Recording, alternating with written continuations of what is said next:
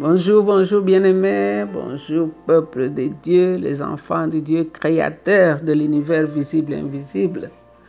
Donc c'est votre servante Maman Jeanne avec l'équipe de Maman d'adoration. Nous sommes là, c'est un joli lundi avec le soleil qui est là, il fait beau. Et le Père nous a encore donné un lundi et c'est le tout dernier lundi du mois de juin 2023. Nous terminons le premier semestre de cette année. Donc, nous avons consommé la moitié de 12 mois. Donc, nous continuons notre méditation avec Jean chapitre 6, où nous irons du verset 16 au verset 21. Mais avant cela, je vais continuer une histoire que j'avais racontée la fois passée dans Daniel 4, 32. Daniel 4, 32, la Bible dit ceci. La Bible dit, « Les habitants de la terre, aussi nombreux soient-ils, ne comptent pour rien. Devant lui, il traite comme il lui plaît tant les êtres célestes que les humains. Personne ne peut s'opposer à ses interventions ou lui reprocher ce qu'il fait. » C'est-à-dire, le Dieu que nous servons est souverain dans ses décisions, dans ce qu'il fait. Alors, je vais raconter une petite histoire illustrée avec ces versets.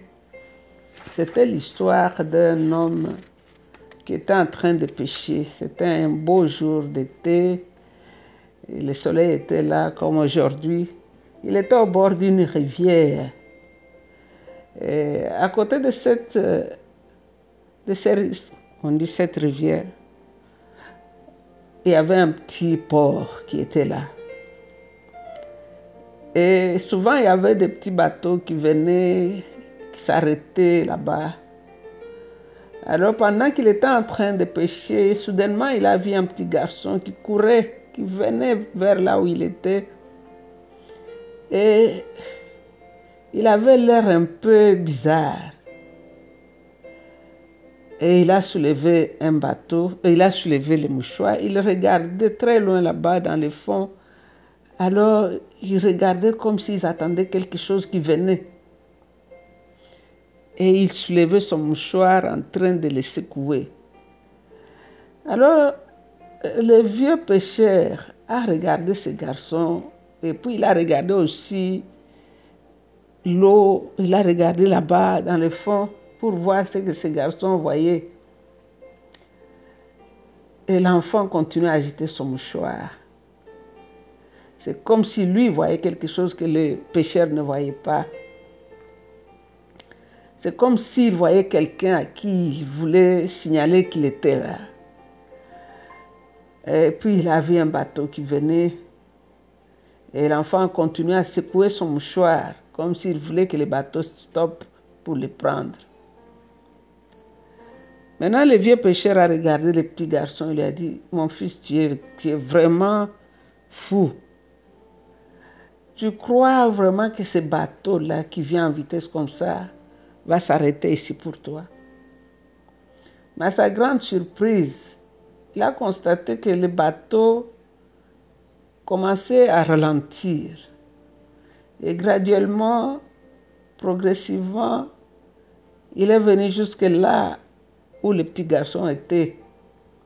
Il a ouvert sa porte, il a mis les remparts dehors et le petit garçon est monté en courant. Alors pendant qu'on refermait la porte, il était tout joyeux. Il a regardé derrière, il a vu le vieux pêcheur, il lui a dit, « Je n'étais pas fou. Mais le capitaine ou celui qui conduit ce bateau, c'est mon père. Parce que c'est ton père aussi, mon frère, ma sœur. Si Dieu est notre Père, et si nous sommes vraiment ses enfants, pourquoi nous ne devrons pas lui faire confiance dans l'adversité? Parce qu'il contrôle toutes choses. Et il te dit aujourd'hui que tout va aller. Calme-toi, il est au contrôle, il contrôle tout. Il peut arrêter les bateaux même dans les sables, rien que pour te prendre toi. Dieu est ton Père et tu es son enfant.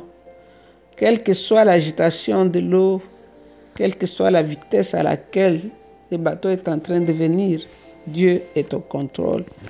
Alors aujourd'hui, c'est que notre méditation dans le chapitre 6, la Bible nous dit, quand vint le soir, ça c'est le jour où Jésus a multiplié le pain. On se rappelle le miracle du pain et de 5000 hommes, plus femmes et enfants, et le petit déjeuner du petit garçon. C'est Dieu que Jésus avait béni et ça nourrit cette multitude. Maintenant, on nous dit, quand vint le soir, ses disciples descendirent au bord du lac, montèrent dans une barque et se mirent à traverser le lac en direction de Capernaum. Il faisait déjà nuit et Jésus ne les avait pas encore rejoints. L'eau du lac était agitée car le vent soufflait avec force. Ils avaient ramé sur une distance de 5 à 6 kilomètres quand ils virent Jésus s'approcher de la barque en marchant sur l'eau et ils eurent peur. Mais Jésus leur dit, c'est moi, n'ayez pas peur. Ils voulaient le prendre dans la barque et aussitôt la barque toucha terre à l'endroit où ils allaient. Alors ici ensemble, nous allons voir qu'est-ce que le Saint-Esprit veut nous enseigner ici. Nous sommes dans cette barque ici qui s'appelle le monde. Et qu'est-ce que le Seigneur veut que nous puissions tirer comme leçon ici? Parce que nous voyons ici, la Bible dit que c'était déjà le soir. Jésus était parti dans les montagnes, sur la montagne. Il était là tout seul. La foule ne savait pas où est-ce qu'il était parti. Tout le monde est rentré chez lui. Les disciples aussi sont restés là-bas seuls et puis ils sont partis prendre leur barque et sont rentrés. Et maintenant, ils sont sur l'eau, sur le lac. Et on nous dit que comme ils traversaient pour aller à Capernaum, il faisait noir et Jésus n'était pas toujours là avec eux. Mais où était Jésus? Il était allé sur la montagne pour prier.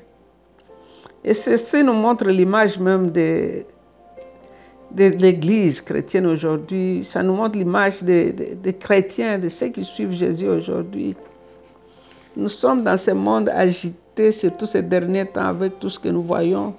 C'est vraiment la tempête sur la terre aujourd'hui. Mais où est Jésus? Nous pouvons dire qu'il fait noir. C'est les ténèbres sur la terre. Mais Jésus n'est pas visible ici sur terre. Mais il est quelque part là au ciel où il est en train de prier. Et cela veut dire que Jésus n'est pas absent. Jésus n'est pas indifférent de ce qui se passe. Il est au ciel et il est en train de prier comme il a fait pour ses disciples. Eux ne le voyaient pas, mais Jésus voyait leurs difficultés. Il voyait que la mer les agitait, il voyait la tempête. Mais lui, il priait et il marchait même sur cette mer qui était agitée. Jésus prie pour ses bien-aimés. Et le verset 18 nous dit ceci. L'eau du lac était agitée car le vent soufflait avec force. Oui, on dit que le lac ou la mer de Galilée avait souvent des violentes tempêtes parce que il y avait l'eau du lac qui se jetait dans l'océan et ça causait toujours des mouvements et il y avait toujours beaucoup de tempêtes, surtout quand il y a un petit bateau, c'était très dangereux. Alors nous voyons que les disciples de Jésus avaient ramé presque 5 à 6 kilomètres, comme la Bible nous dit ici dans le verset 19. Ils étaient en grand danger et à ce moment même, ils regardent Jésus qui marche, lui, sur les eaux. Et quand ils s'approchent du bateau, ils avaient peur. Ils étaient troublés. Et ces gens-là, c'était des habitués même de l'eau. C'était des pêcheurs qui savaient ce que c'est quand la mer est agitée. Mais voir quelqu'un qui marche sur la mer, pour eux, carrément, ils se sont dit, non, ça, c'est pas un homme, ça, c'est le fantôme. Ici, nous pouvons voir que ces gens n'avaient pas la connaissance parfaite de qui était leur maître. Parce qu'ici, nous voyons un miracle. Le Fils de Dieu est en train de marcher sur l'eau, sur la mer de Galilée. Les disciples, eux, ils ont peur. Pourquoi? Parce qu'ils n'ont pas réalisé qui était vraiment cette personne qui était avec eux. Nous pouvons voir ici, dans cette histoire, Jean ne nous a pas donné beaucoup de détails, mais Jean ici, lui, était impressionné aussi par la grandeur de ces dieux-là. Il était impressionné par ce qui s'est passé là. Et quand il nous raconte ce fait, dans le verset 20, il dit, mais Jésus leur dit, c'est moi, n'ayez pas peur. Jésus leur dit, c'est moi, n'ayez pas peur. C'est-à-dire, je suis celui qui suis. Il ne faut pas avoir peur. Dans la tempête, je suis celui qui calme la tempête. Quand vous avez faim, je suis celui qui pourvoit. Je suis celui qui suis. Je contrôle toutes choses. Il n'y a rien qui dépasse mon contrôle. Je peux contrôler même ces eaux qui sont agitées. Jésus n'était pas seulement un homme, mais il est Dieu, le Créateur et le Dieu Tout-Puissant. C'est lui qui contrôle et qui soutient l'univers. La Bible nous dit qu'à cause de la relation qu'il a avec le Père, toutes les parties de la création sont maintenues à leur place. Jésus est Dieu. Il n'avait pas raison d'être effrayé. Quand il a dit « je suis sûr que si au lieu d'avoir peur, de croire que c'était un fantôme, s'ils avaient crié « Jésus », la tempête allait s'arrêter. Mais ils avaient perdu le sens de qui était leur maître. C'est lui qui a créé cette mer, qui a créé l'océan, qui contrôle le vent et les tempêtes. S'ils avaient appelé son nom ces jours-là, ils allaient voir que la tempête allait fuir.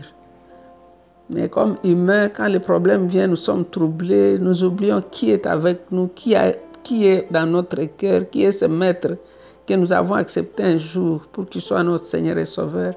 Et nous sommes troublés quand les problèmes nous frappent. Donc si c'est une interpellation, quand tu es troublé, c'est vrai, la chair est faible, crie le nom de Jésus. Nous avons expérimenté ça dans l'accident que nous avons eu. Dès que nous avons crié le nom de Jésus, Jésus est venu prendre contrôle de la voiture dans laquelle on était. La voiture était complètement bousillée, on était cassé, mais Jésus était au contrôle. Donc ici, quand il a dit « c'est moi », c'est la même chose avec « je suis celui qui suis », comme il avait dit à Moïse « mon nom est je suis ». Et ici nous voyons le Seigneur pour la deuxième fois dans l'évangile de Jean qui se proclame « je suis Jéhovah ». Je suis Dieu, je suis celui qui suis. Et le verset 21, il voulait le prendre dans la barque et aussitôt la barque toucha terre à l'endroit où ils allaient. Quand ils ont réalisé que c'était le Seigneur, ils voulaient le prendre dans leur bateau. Immédiatement, ils ont trouvé que le bateau même est arrivé à destination. Le Seigneur a accéléré même les choses. C'était encore un autre miracle. Il a accéléré les choses. Je crois qu'ils n'ont pas compris comment les bateaux étaient déjà arrivés. C'est-à-dire, avec lui, il fait des choses au-delà de notre entendement, de notre savoir-faire. La distance d'1 kilomètre, tu peux la faire comme la distance juste d'1 mètre, tu arrives. Le Seigneur les a amenés à la destination. Ils ont dit, ils touchaient à terre, à l'endroit où ils allaient. Dès que le Seigneur était là, ils sont arrivés à destination. C'est un sauveur merveilleux que nous possédons. C'est un Dieu grand et fort que nous possédons. Le grand Dieu, le Tout-Puissant. Alors, qu'est-ce que nous pouvons prendre ici comme leçon, comme conclusion? Il y a tellement de leçons ici. Parce que cette histoire est racontée dans les 4 évangiles. Matthieu a parlé que Pierre a dit, si c'est toi, laisse-moi aussi marcher. Marc aussi a raconté ce qu'il avait vu. Luc en a parlé. Alors aujourd'hui, le Saint-Esprit nous en parle aussi. Qu'est-ce que tu tires comme conclusion ici? Quelle est la leçon que cela nous donne? Après avoir obligé les disciples à traverser le lac, Jésus, lui, a renvoyé la foule. Ça, c'est d'après Marc. Lui, il est monté à la montagne pour aller prier. Pendant ce temps, la barque, les disciples ramaient en direction de Bethsaïda. Mais le vent était contraire et la barque fit dévier de sa trajectoire vers le milieu du lac. Et le Seigneur nous donne une leçon ici. Nous vivons dans un monde troublé. Il avait dit un jour, prenez courage, j'ai vaincu le monde. Vous aurez des tribulations dans ce monde, mais prenez courage, j'ai vaincu le monde. Les vagues seront toujours là. Les vagues étaient là, mais lui a marché sur les vagues. C'est-à-dire même dans les vagues des problèmes où tu te trouves aujourd'hui, Jésus est là. Parfois, il laisse faire les choses seulement pour t'apprendre qui il est au milieu de ces problèmes-là. Il a plusieurs façons de résoudre des problèmes. Il peut enlever les problèmes de devant toi ou il peut laisser les problèmes et être avec toi dans les problèmes. Donc, ayons notre regard fixé sur lui. Faisons-lui confiance, quels que soient les problèmes que nous rencontrons. Je sais que la chair n'aime pas les problèmes. On est habitué à ce qui est paisible. Quand ça vient contraire, quand le vent est contraire, on n'aime pas. Et si nous voyons que dès qu'il a approché leur bateau, ils sont arrivés à terme. Nous voulons te dire merci Seigneur, parce qu'avec toi, la tempête n'est pas la tempête. Toi, tu as marché dans la tempête, tu as marché sur cette eau qui était agitée. Tes habits n'étaient pas mouillés. Tu as marché. Et nous savons que même dans les tempêtes de nos vies, tu marches encore, Seigneur. Car tu es assis à la droite de la majesté divine dans les lieux très saints et tu intercèdes pour nous. Et ce que la Bible nous dit, tu pries, tu continues à prier pour nous. Pourquoi mon âme veut t'adorer, mon âme veut te louer, mon âme veut te glorifier parce que tu es le même Dieu. Hier, aujourd'hui, éternellement, tu restes le même. Tu n'as pas changé, Seigneur. Tu appelles à l'existence les choses qui n'existent pas par leur nom. Tu n'as ni commencement, tu n'auras pas de fin de jour. Hier, tu étais avec les disciples. Aujourd'hui, tu es avec nous par le Saint-Esprit. Nous t'aimons, Seigneur. C'est pourquoi je te recommande, mes frères, mes sœurs, ceux qui traversent les tempêtes de toutes les formes. Peut-être c'est le travail qui n'est pas là. Peut-être c'est le corps qui est malade. C'est les enfants dans la rébellion. C'est la confusion de ce que nous voyons dans le monde aujourd'hui. Mais nous savons que tu n'es pas absent. Même si nos yeux physiques n'arrivent plus à te voir, mais nous savons que tu es sur la montagne en train d'intercéder.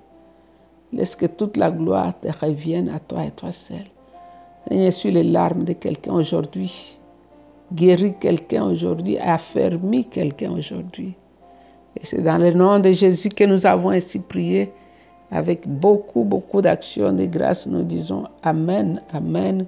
Vous êtes bénis, restez bénis. Bye. Love you.